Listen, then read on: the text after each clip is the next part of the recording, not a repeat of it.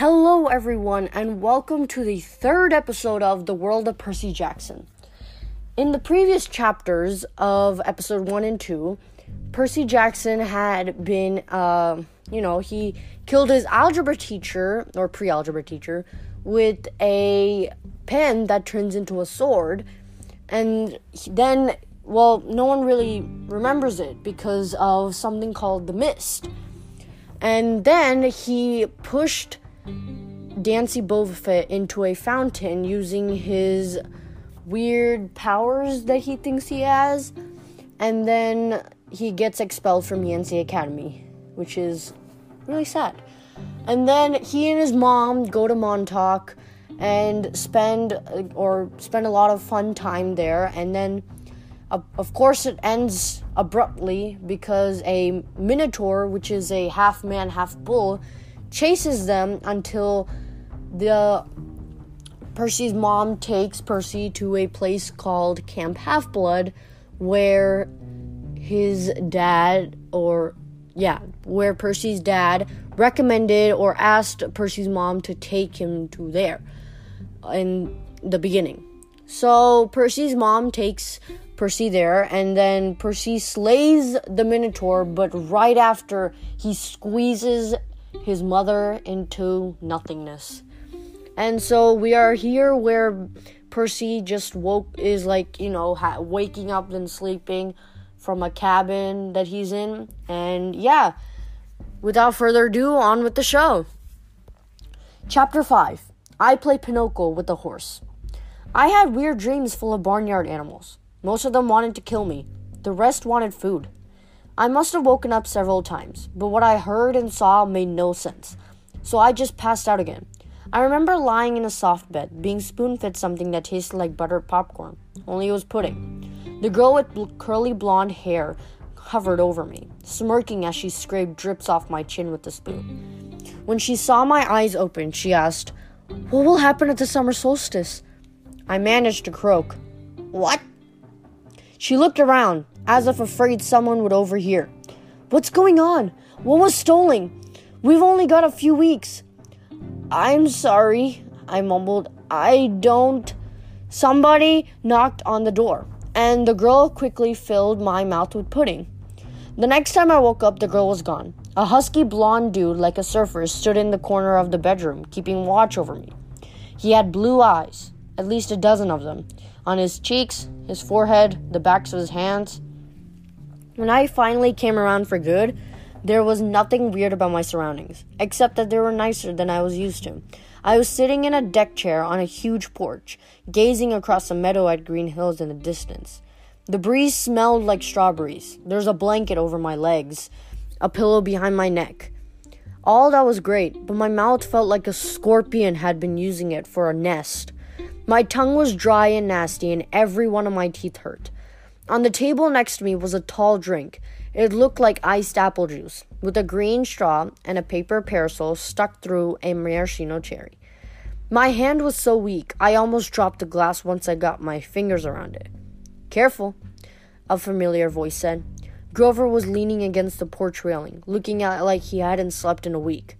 Under one arm, he cradled a shoebox. He was wearing blue jeans, Converse high tops, and a bright orange t-shirt that said Camp Half-Blood. Just plain old Grover, not the good boy. So maybe I had a nightmare. Maybe my mom was okay.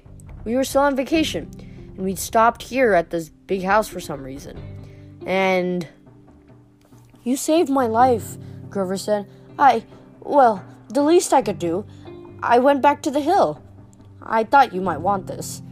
Reverently, he placed the shoebox in my lap. Inside was a black and white bull's horn, the base jagged from being broken off, the tip splattered with dried blood. It hadn't been a nightmare. "The Minotaur," I said. Percy, it isn't a good idea. That's what they call him in the Greek myths, isn't it?" I demanded. "The Minotaur, half man, half bull?" Grover shifted uncomfortably. "You've been out for 2 days. How much do you remember?" "My mom. Is she really?" He looked down. I stared across the meadow. There were groves of trees, a winding stream, acres of strawberries spread out under the blue sky. The valley was surrounded by rolling hills, and the tallest one, directly in front of us, was the one with the huge pine tree on top. Even that looked beautiful in the sunlight. My mother was gone. The whole world should be black and cold. Nothing should look beautiful. "I'm sorry," Grover sniffled. "I'm a failure. I'm the worst satire in the world." He moaned, stomping his foot so hard it came off. I mean, the Converse high top came off. The inside was filled with styrofoam, except for the hoof-shaped hole. "Oh, sticks," he mumbled. Thunder rolled across the clear sky. As he struggled to get his hoof back in the fake foot, I thought, well, that settles it. Grover was a satire. I was ready to bet that if I shaved his curly brown hair, I'd find tiny horns on his head. But I was too miserable to care that satires even existed, or even minotaurs. All that meant was that my mom had been really squeezed into nothingness, dissolved into yellow light. I was alone, an orphan. I would have to live with Smelly Gabe? No, that would never happen. I would live on the streets first. I would pretend I was 17 and join the army. I'd do something. Grover was still sniffling. The poor kid, poor goat, satire, whatever, looked as if he expected to be hit. I said, "It wasn't your fault." "Yes, it was. I was supposed to protect you." "Did my mother ask you to protect me?" "No, but that's my job. I'm a keeper. At least I was." "But why?" I suddenly felt dizzy, my vision swimming. "Don't strain yourself," Grover said. "Here." He helped me hold my glass and put the straw to my lips. I recoiled at the taste because I was expecting apple juice. It wasn't that at all. It was chocolate chip cookies, liquid cookies. And not just any cookies, my mom's homemade blue chocolate chip cookies. Buttery and hot, with the chips still melting. Drinking it, my whole body felt warm and good, full of energy. My grief didn't go away, but I felt as if my mom had just brushed her hand against my cheek, giving me a cookie the way she used to when I was small, and told me everything was gonna be okay. Before I knew, I drained the glass. I stared into it. I sure I just had a warm drink, but the ice cubes hadn't even melted. "Was it good?" Grover asked. I nodded. "What did it taste like?" He sounded so wistful. I felt guilty. "Sorry," I said. "I should have let you taste." His eyes got wide. "No, that's not what I meant. I just wondered." "Chocolate chip cookies," I said. "My mom's, homemade." He sighed. "How do you feel?" "Like I could throw Nancy Boba Fett 100 yards. "That's good," he said. "That's good. I don't think you could risk drinking any more of that stuff." "What do you mean?" He took the empty glass from me gingerly, as if it were dynamite, and set it back on the table. "Come on, Sharon and Mr. D are waiting." The porch wrapped all the way around the farmhouse. My legs felt wobbly, trying to walk that far. Grover offered to carry the Minotaur horn, but I held on to it. I'd paid for that souvenir the hard way. I wasn't going to let it go. As we came around the opposite end of the house, I caught my breath. We must have been on the north shore of Long Island, because on this side of the house, the valley marched all the way up to the water, which glittered about a mile in the distance. Between here and there, I simply couldn't process everything I was seeing. The landscape was dotted with buildings that looked like ancient Greek architecture. An open-air pavilion, an amphitheater, a circular arena, except that they all looked brand new. Their white marble columns sparkled in the sun. In a nearby sandpit, a dozen high school-aged kids and satires played volleyball. Canoes glided across a small lake. Kids in bright orange t-shirts like Grover's were chasing each other around a cluster of cabins nestled in the woods. Some shot targets at an archery range.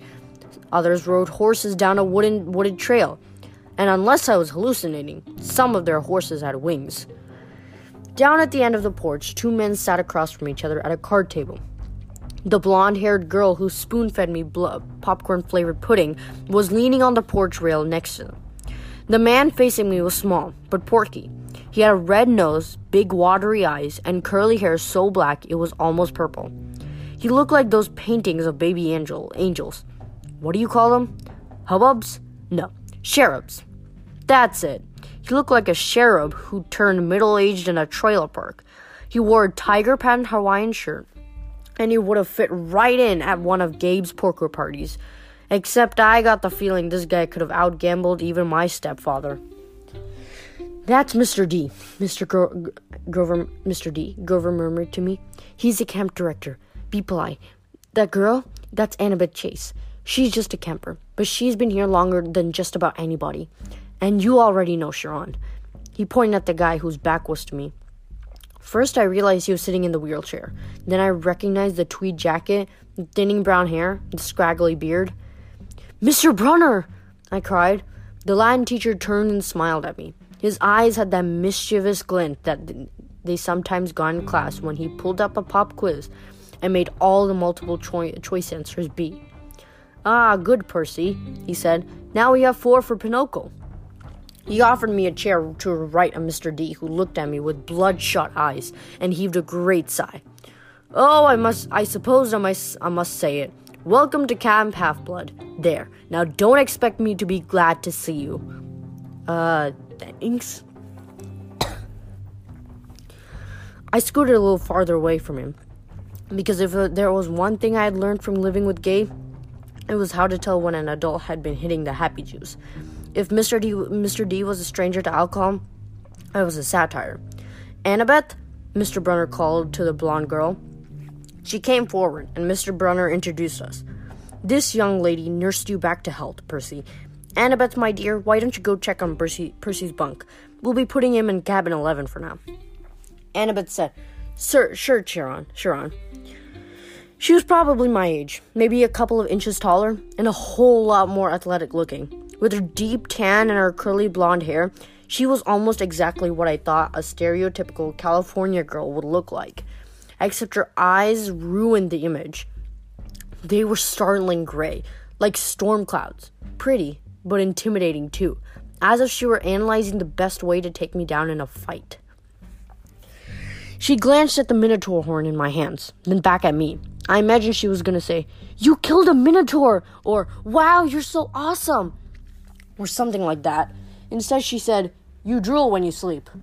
Then she sprinted off down the lawn, her blonde hair flying behind her.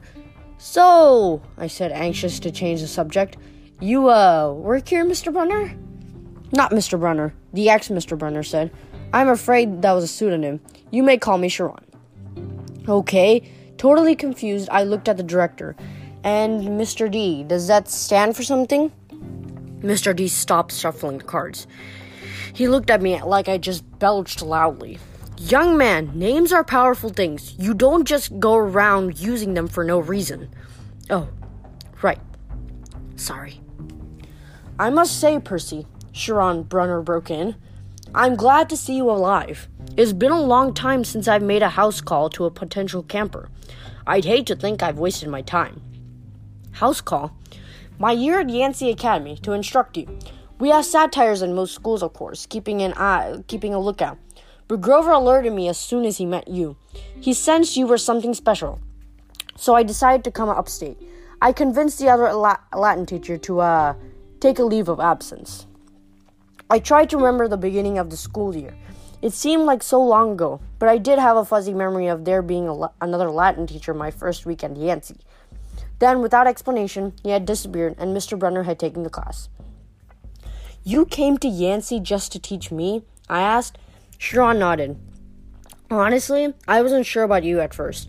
We contacted your mother, let her know that we were keeping an eye on you in case you were ready for Camp Half-Blood. But you still had so much to learn. Nevertheless, you made it here alive, and that's always the first test." "Grover," Mr. D said impatiently, "are you playing or not?" "Yes, sir." Grover trembled as he took the fourth chair, though I didn't know why he should be so afraid of a pudgy little man in a tiger print Hawaiian shirt.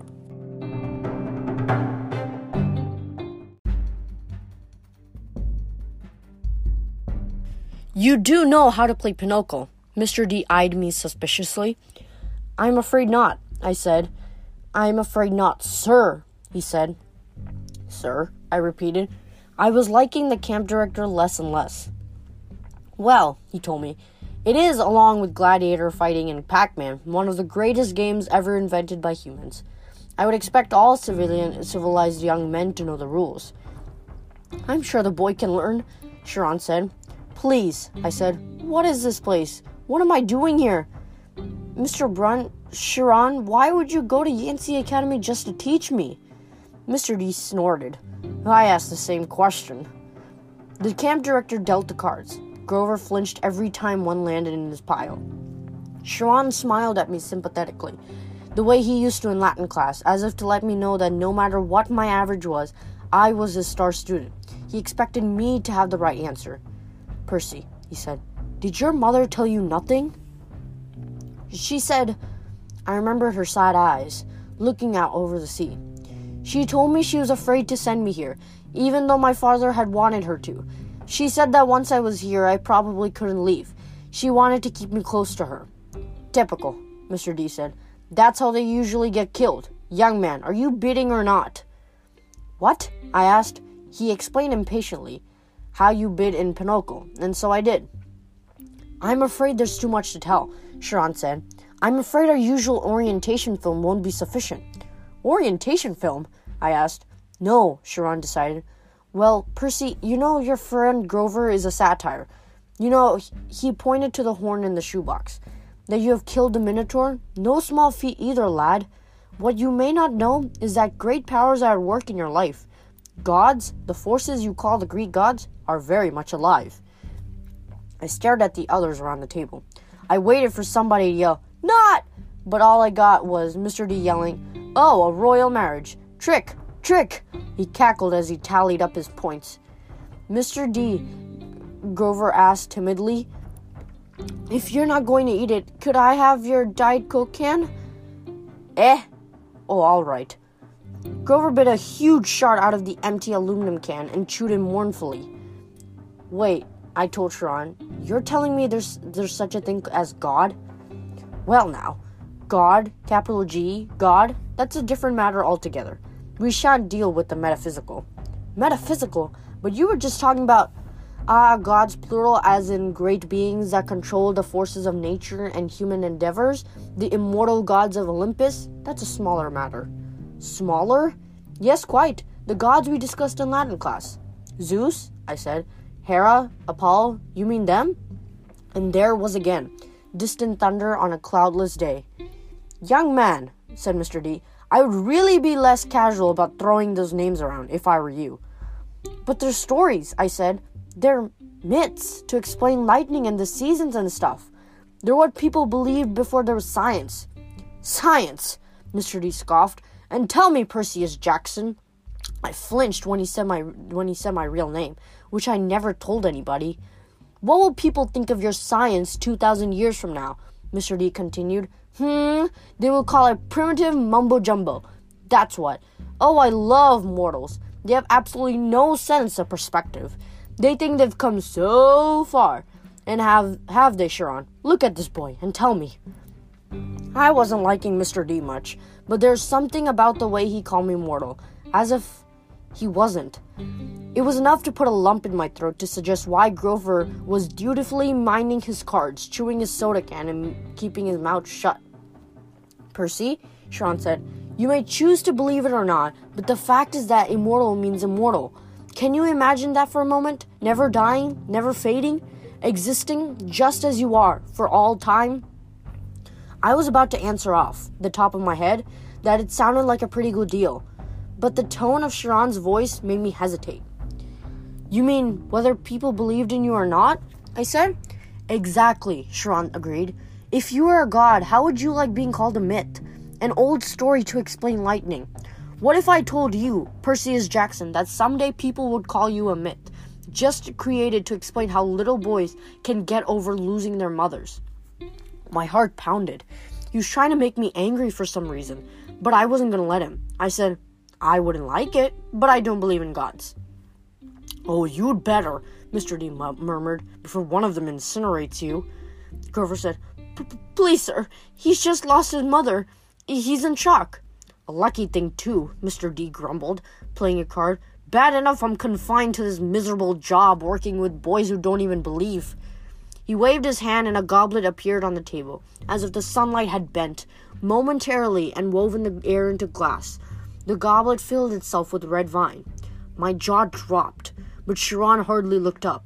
"Mr. D," he warned, "your restrictions." Mr. D looked at the wine in feigned surprise. "Dear me," he looked at the sky and yelled, "Old habits, sorry." More thunder. Mr. D waved his hand again, and the wine glass changed into a fresh can of Diet Coke. He sighed unhappily, popped the top of the soda, and went back to his card game.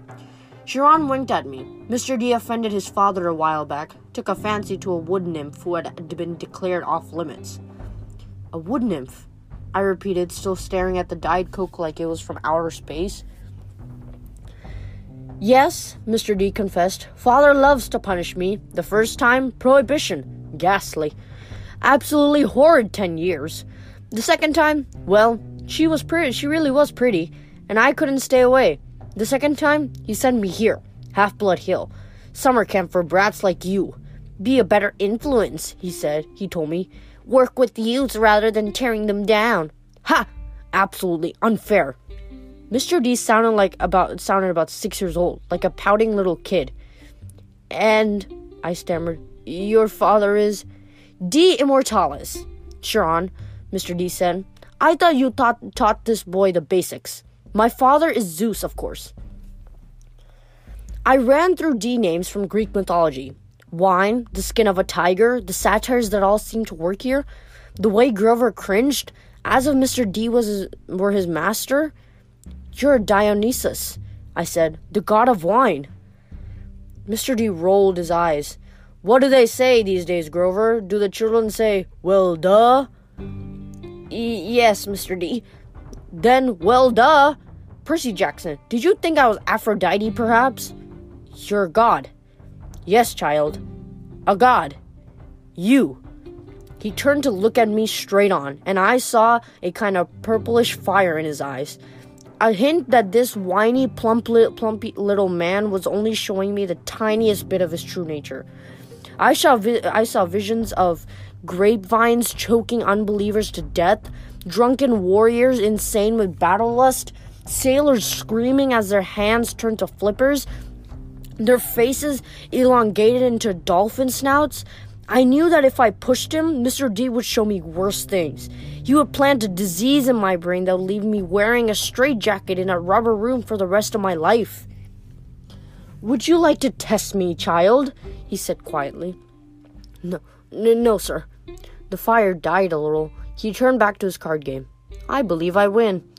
"Not quite, Mr. D," Chiron said. He sat down straight, tallied the points, and said, "The game goes to me." I thought Mr. D was going to vaporize Chiron right out of his wheelchair, but he just sighed through his nose as if he were used to being beaten by the Latin teacher. He got up, and Grover rose too.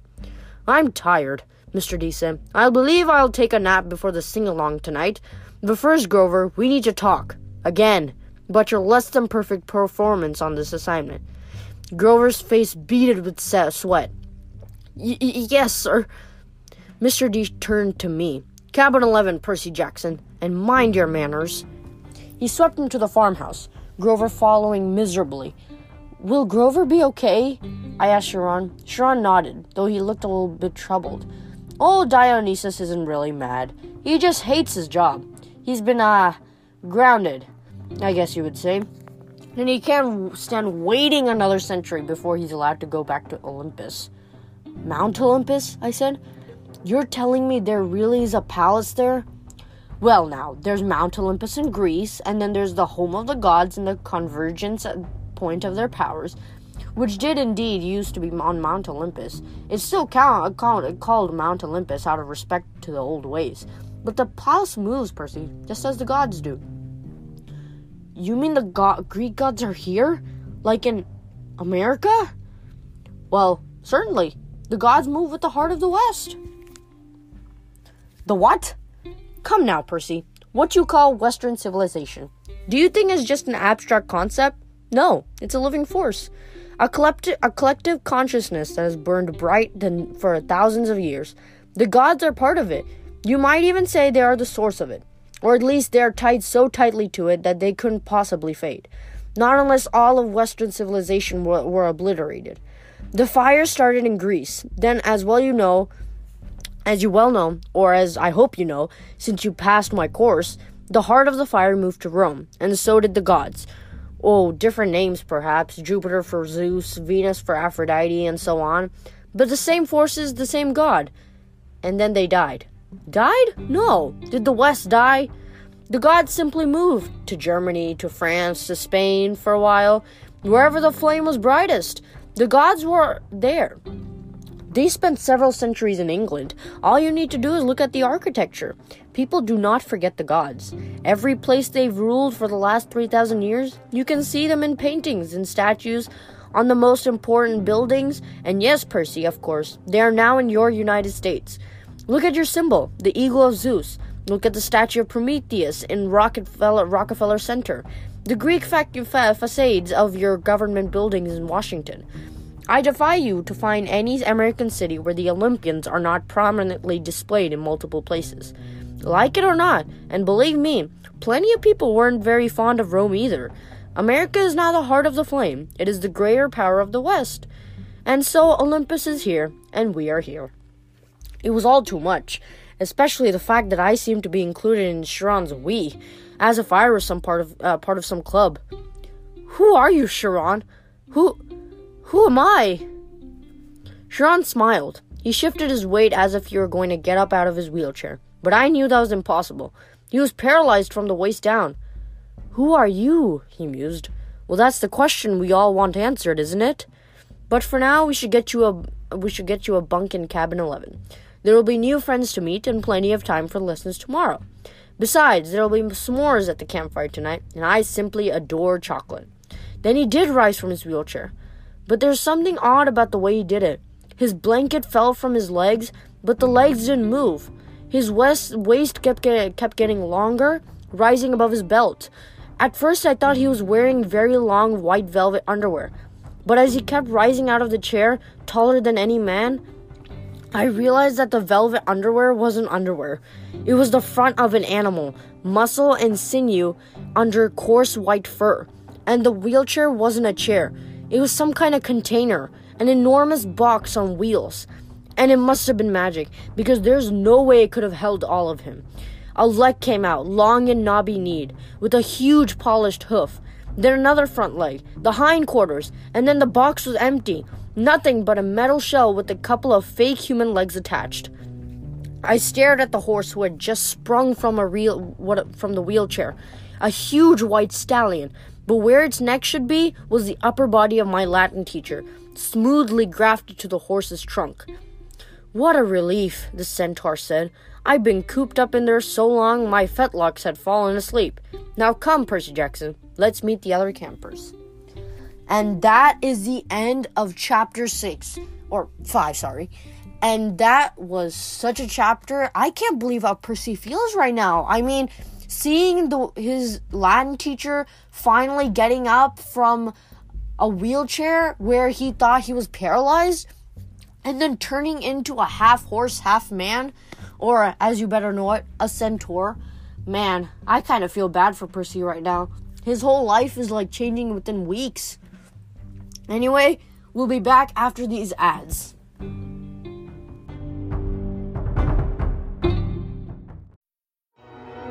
With supply chains becoming more complex, you need to stay on top of the latest logistics developments. So if you work with logistics, you need the Beyond the Box podcast from Maersk. It's the easy way to keep up to date with everything from digital disruption in logistics to the need for supply chain resilience in today's market. Find out more and keep ahead of the game with the Beyond the Box podcast on logistics insights at maersk.com/insights.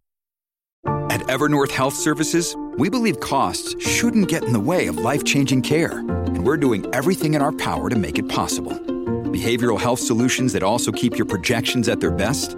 It's possible. Pharmacy benefits that benefit your bottom line? It's possible. Complex specialty care that cares about your ROI? It's possible. Because we're already doing it. All while saving businesses billions. That's Wonder made possible. Learn more at evernorth.com/wonder. And we are back from the ads. Chapter 6. I become supreme lord of the bathroom. Once I got over the fact that my Latin teacher was a horse, we had a nice tour though. I was careful not to walk behind him. I'd done pooper scooper patrol in the Macy's Thanksgiving parade a few times, and I'm sorry, I did not trust Sharon's back end the way I trusted his front. We passed the volleyball pit. Several of the campers nudged each other. One pointed to the Minotaur horn I was carrying. Another said, "That's him." Most of the campers were older than me. Their satire friends were bigger than Grover, all of them trotting around in orange Camp Half-Blood t-shirts, with nothing else to cover their bare, shaggy hindquarters. I wasn't normally shy, but the way they stared at me made me uncomfortable. I felt like they were expecting me to do a flip or something. I looked back at the farmhouse. It was a lot bigger than I realized. 4 stories tall, sky blue with white trim like an upscale seaside resort. I was checking out the Brass Eagle weather vane on top when something caught my eye.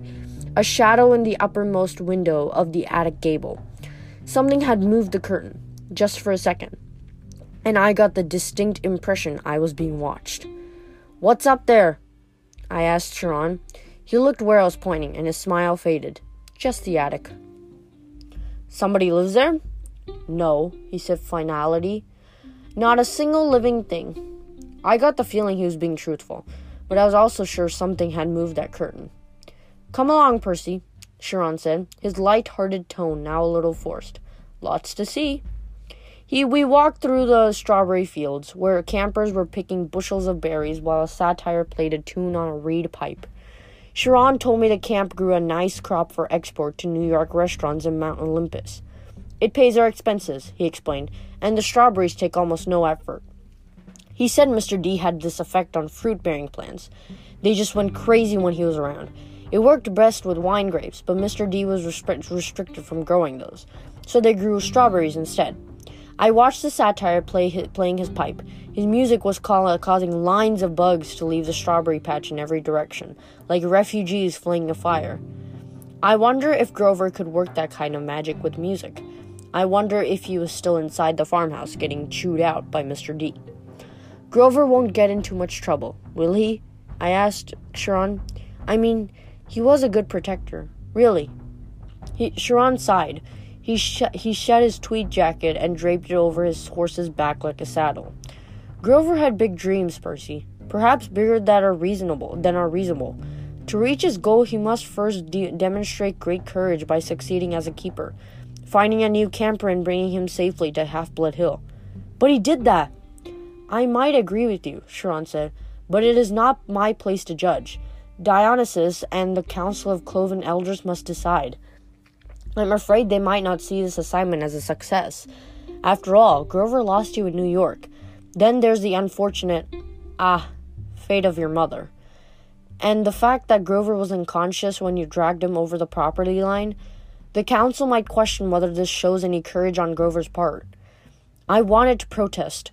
None of what happened was Grover's fault. I also felt really, really guilty. I hadn't given Grover the slip at the bus station. He might not have gotten in trouble. He'll get a second chance, won't he? Sharon winced. "I'm afraid that was Grover's second chance, Percy. The council was not anxious to give him another either. After what happened the first time 5 years ago, Olympus knows. I advised him to wait longer before trying again. He's still so small for his age." "How old is he?" "Oh, 28. "What? And he's in 6th grade?" "Satyrs mature half as fast as humans, Percy. Grover has been the equivalent of a middle school student for the past 6 years." "That's horrible." "Quite," Sharon agreed. "At any rate, Grover's a late bloomer, even by satyr standards, and not yet very accomplished at woodland magic. Alas, he was anxious to pursue his dream. Perhaps now he will find some other career." "That's not fair," I said. "What happened the first time? Was it really so bad?" Sharon looked away quickly. "Let's move along, shall we?" But I wasn't quite ready to let the subject drop. Something had occurred to me when Sharon talked about my mother's fate, as if he were intentionally avoiding the word death.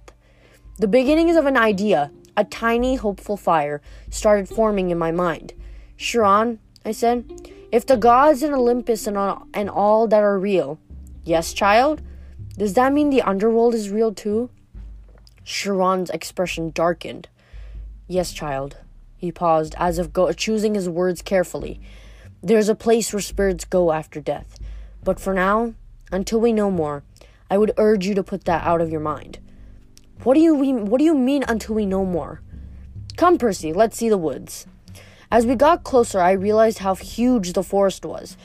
It took up at least a quarter of the valley, with trees so tall and thick you could imagine nobody had been in there since the Native Americans. Chiron said, "The woods are stocked, if you care to try your luck, but go armed." "Stocked with what?" I asked. "Armed with what?" "You'll see. Capture the flag is Friday night. Do you have your own sword and shield?" "My own?" "No," Chiron said. "I don't suppose you do." "I think a size 5 will do. I'll visit the armory later." I wanted to ask what kind of summer camp had an armory, but there was too much else to think about, so the tour continued. We saw the archery range, the canoeing lake, the stables, which Chiron didn't seem to like very much, the javelin range, the sing-along amphitheater, and the arena where Chiron said they held sword and spear fights. "Sword and spear fights?" I asked. "Cabin challenges and all that," he explained. "Not lethal, usually. Oh yes, and there's the mess hall." Chiron pointed to an outdoor pavilion framed in white Grecian columns on a hill overlooking the sea. There are a dozen stone picnic tables, no roof, no walls. "What do you do when it rains?" I asked. Chiron looked at me as if I'd gone a little weird. "We still have to eat, don't we?" I decided to drop the subject. Finally, he showed me the cabins. There were 12 of them, nestled in the woods by the lake. They were arranged in a U, with 2 at the base and 5 in a row on either side. They were, without doubt, the most bizarre collection of buildings I'd ever seen. Except for the fact that each had a large brass number above the door. Odds on the left side, evens on the right. And they looked absolutely nothing alike. Number 9 had smokestacks like a tiny factory. Number 4 had tomato vines on the walls and a roof made out of real grass.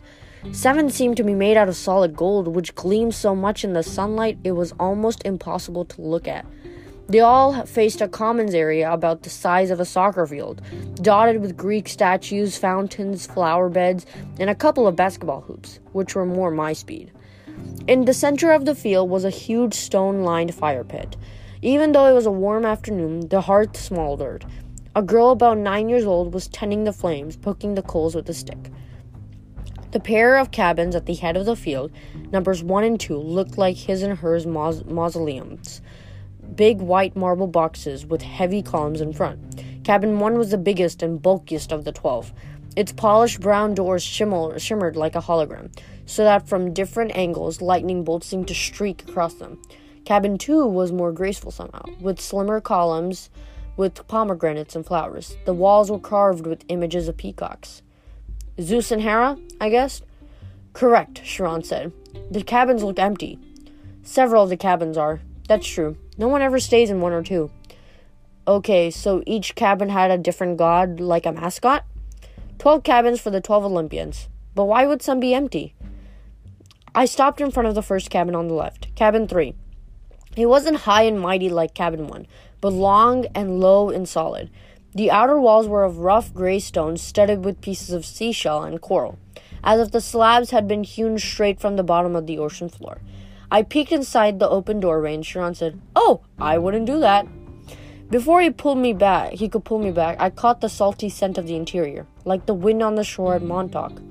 The interior walls glowed like abalone. There were 6 empty bunk beds with silk sheets turned down, but there was no sign anyone had ever slept there. The place felt so sad and lonely. I was glad when Chiron put his hand on my shoulder and said, "Come along, Percy." Most of the other cabins were crowded with campers. Number 5 was a bright red, a real nasty paint job, as if the color had been splashed on with buckets and fists. The roof was lined with barbed wire. A stuffed wild boar's head hung over the doorway, and its eyes seemed to follow me. Inside, I could see a bunch of mean-looking kids, both girls and boys arm wrestling and arguing with each other while rock music blared. The loudest was a girl maybe 13 or 14. She wore a size XXXL Camp Half-Blood t-shirt under a camouflage jacket. She zeroed in on me and gave me an evil sneer. She reminded me of Nancy Boba Fett, though the camper girl was much bigger and tougher looking, and her hair was long and stringy, and brown instead of red. I kept walking, trying to stay clear of Chiron's hoofs. "We haven't seen any other centaurs," I observed. "No," said Chiron sadly. "My kinsmen are a wild and barbaric folk, I'm afraid. You might encounter them in the wilderness, or at major sporting events, but you won't see any here." "You said your name was Chiron. Are you really—" He smiled down at me.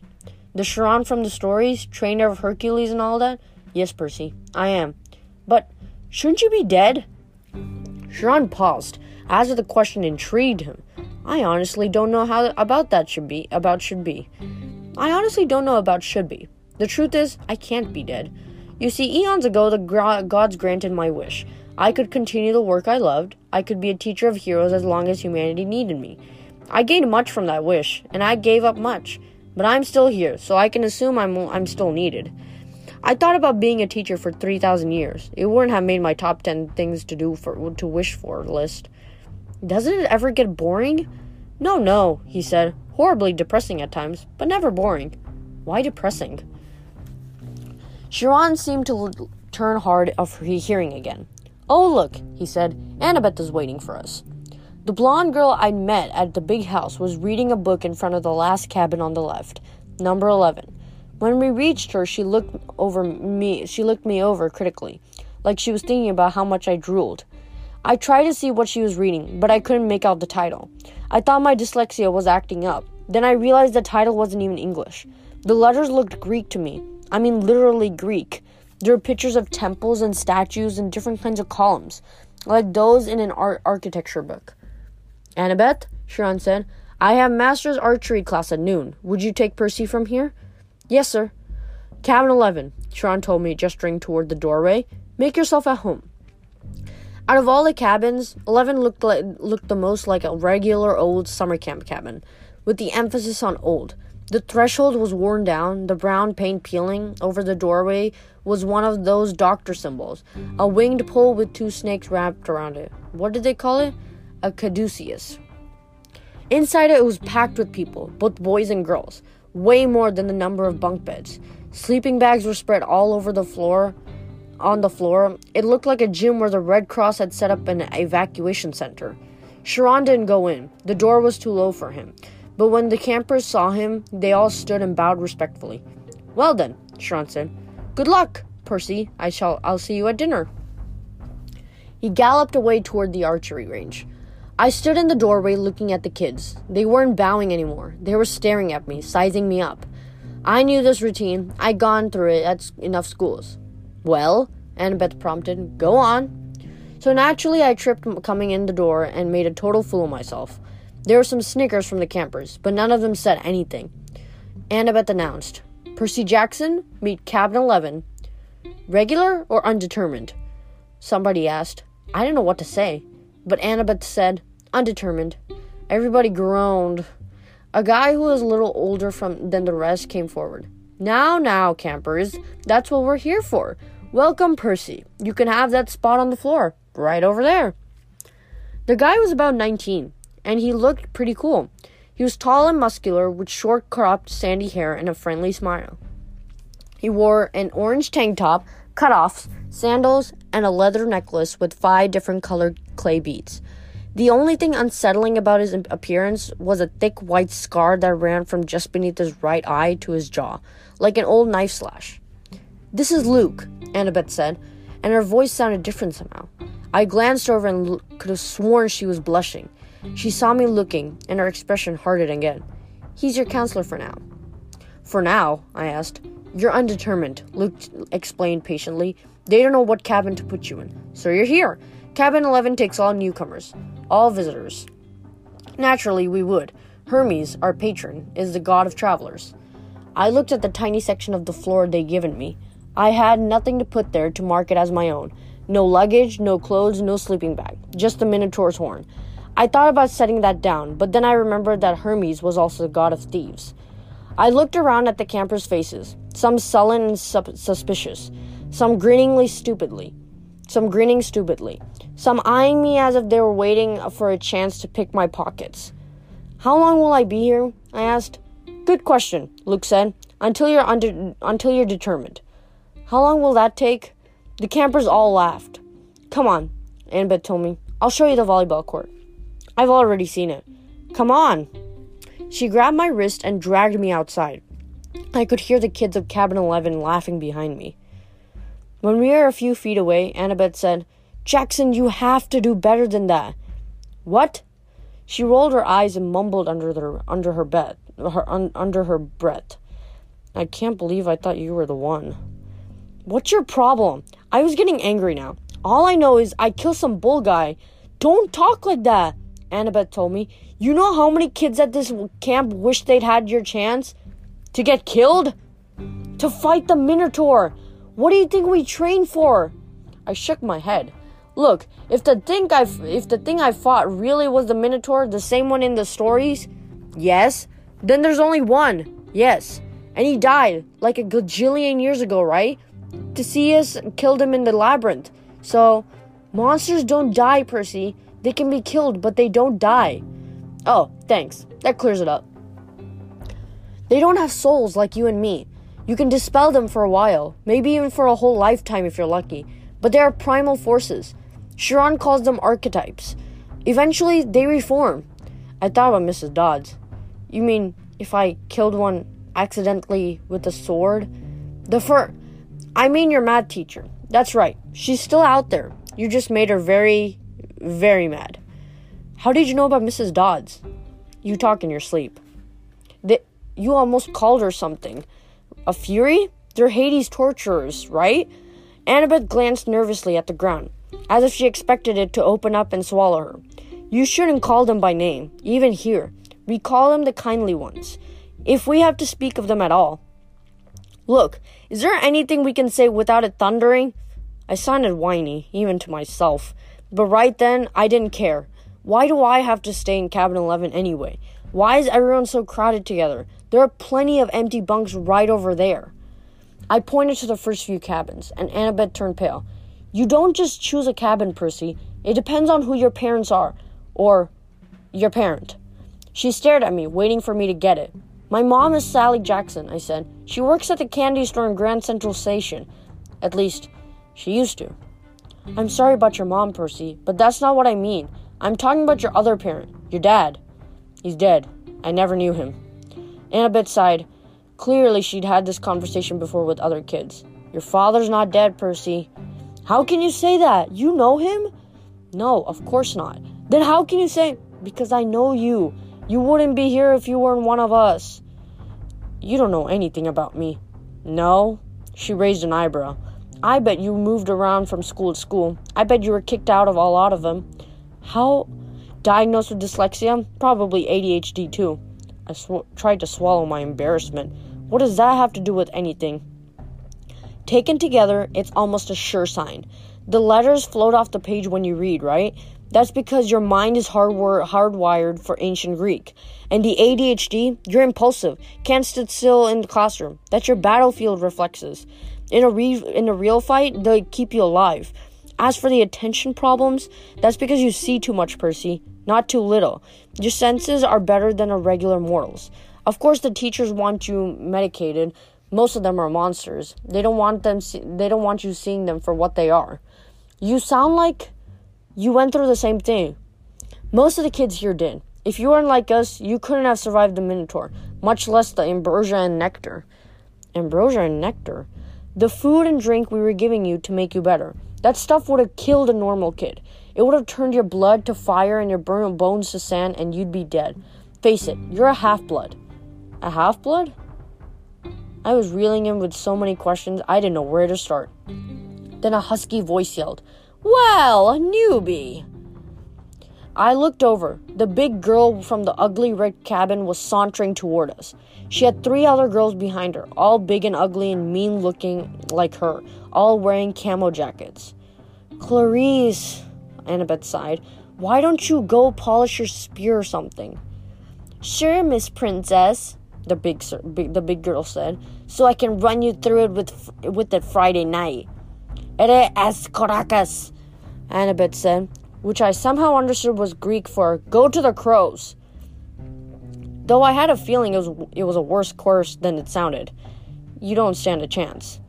We'll pulverize you, Clarice said, but her eye twitched. Perhaps she wasn't sure she could follow through on the threat. She turned toward me. Who's this little runt? Percy Jackson, Annabeth said. Meet Clarice, daughter of Ares. I blinked. Like, the war god? Clarice sneered. You got a problem with that? No, I said, recovering my wits. It explained the bad smell. Clarice growled. We got an initiation ceremony for newbies, Prissy. Percy. Whatever. Come on, I'll show you. Clarice, Annabeth tried to say. Stay out of it, wise girl. Annabeth looked pained, but she did stay out of it. And I didn't really want her help. I was the new kid. I had to earn my own rep. I handed Annabeth my minotaur horn and got ready to fight. But before I knew it, Clarice had me by the neck and was dragging me toward a cinder block building that I knew immediately was the bathroom. I was kicking and punching. I'd been in plenty of fights before, but this big girl Clarice had hands like iron. She dragged me into the girls' bathroom. There was a line of toilets on one side and a line of shower stalls down the other. It smelled just like any public bathroom, and I was thinking as much as I could think with Clarice ripping my hair out, that if this place belonged to the gods, they should have been able to afford classier Johns. Clarice's friends were all laughing, and I was trying to find the strength I'd use to fight the Minotaur, but it just wasn't there. Like he's big 3 material, Clarice said as she pushed me toward one of the toilets. Yeah, right. Minotaur probably fell over laughing. He was so stupid looking. Her friends snickered. Annabeth stood in the corner, watching through her fingers. Clarice bent me over on my knees and started pushing my head through the toilet bowl. It reeked like rusted pipes and like what goes into toilets. I strained to keep my head up. I was looking at the scummy water, thinking, I will not go in that. I won't. Then something happened. I felt a tug in the pit of my stomach. I heard the plumbing rumble. The pipes shudder. Clarice's grip on my hair loosened. Water shot out of the toilet, making an arc straight over my head. The next thing I knew, I was sprawled on the bathroom tiles with Clarice screaming behind me. I turned just as the water blasted out of the toilet again, hitting Clarice straight in the face so hard it pushed her down onto her butt. The water stayed on her like spray from a fire hose, pushing her backward into a shower stall. She struggled, gasping, and her friends started coming towards her. But then the other toilets exploded too, and 6 more streams of toilet water blasted them back. The showers acted up too, and together all the fixtures sprayed the camouflage girls right out of the bathroom, spinning them around like pieces of garbage being washed away. As soon as they were out of the door, I felt the tug in my gut lessen, and the water shut off as quickly as it had started. The entire bathroom was flooded. Annabeth hadn't been spared. She was dripping wet, but she hadn't been pushed out of the door. She was standing in the exact same place, staring at me in shock. I looked down and realized I was sitting in the only dry spot in the whole room. There was a circle of dry floor around me. I didn't have 1 drop of water on my clothes. Nothing. I stood up, my legs shaky. Annabeth said, How did you... I don't know. We walked to the door. Outside, Clarice and her friends were sprawled in the mud, and a bunch of other campers that gathered around to gawk. Clarice's hair was flattened across her face. Her camouflage jacket was sopping, and she smelled like sewage. She gave me a look of absolute hatred. You are dead, new boy. You are totally dead. I probably should have let it go, but I said, You want to gargle it with toilet water again, Clarice? Close your mouth. Her friends had to hold her back. They dragged her toward cabin 5, while the other campers made way to avoid her flailing feet. Annabeth stared at me. I couldn't tell whether she was just grossed out or angry at me for dousing her. What? I demanded. What are you thinking? I'm thinking, she said, that I want you on my team for Capture the Flag. And that is the end of chapter 6. Wow, this has been an amazing 2 chapters. And so much has happened. Like, Annabeth probably realized that Percy has something. if you guys know a little bit of Greek mythology, his father going into the sea, Percy attacking Clarice with water, if you think about it, he might have some kind of superpower, and we will find out sooner or later. And this has been an amazing episode, and I hope you guys tune in for another episode next week for The World of Percy Jackson, where we read chapters 7 through 8. Bye!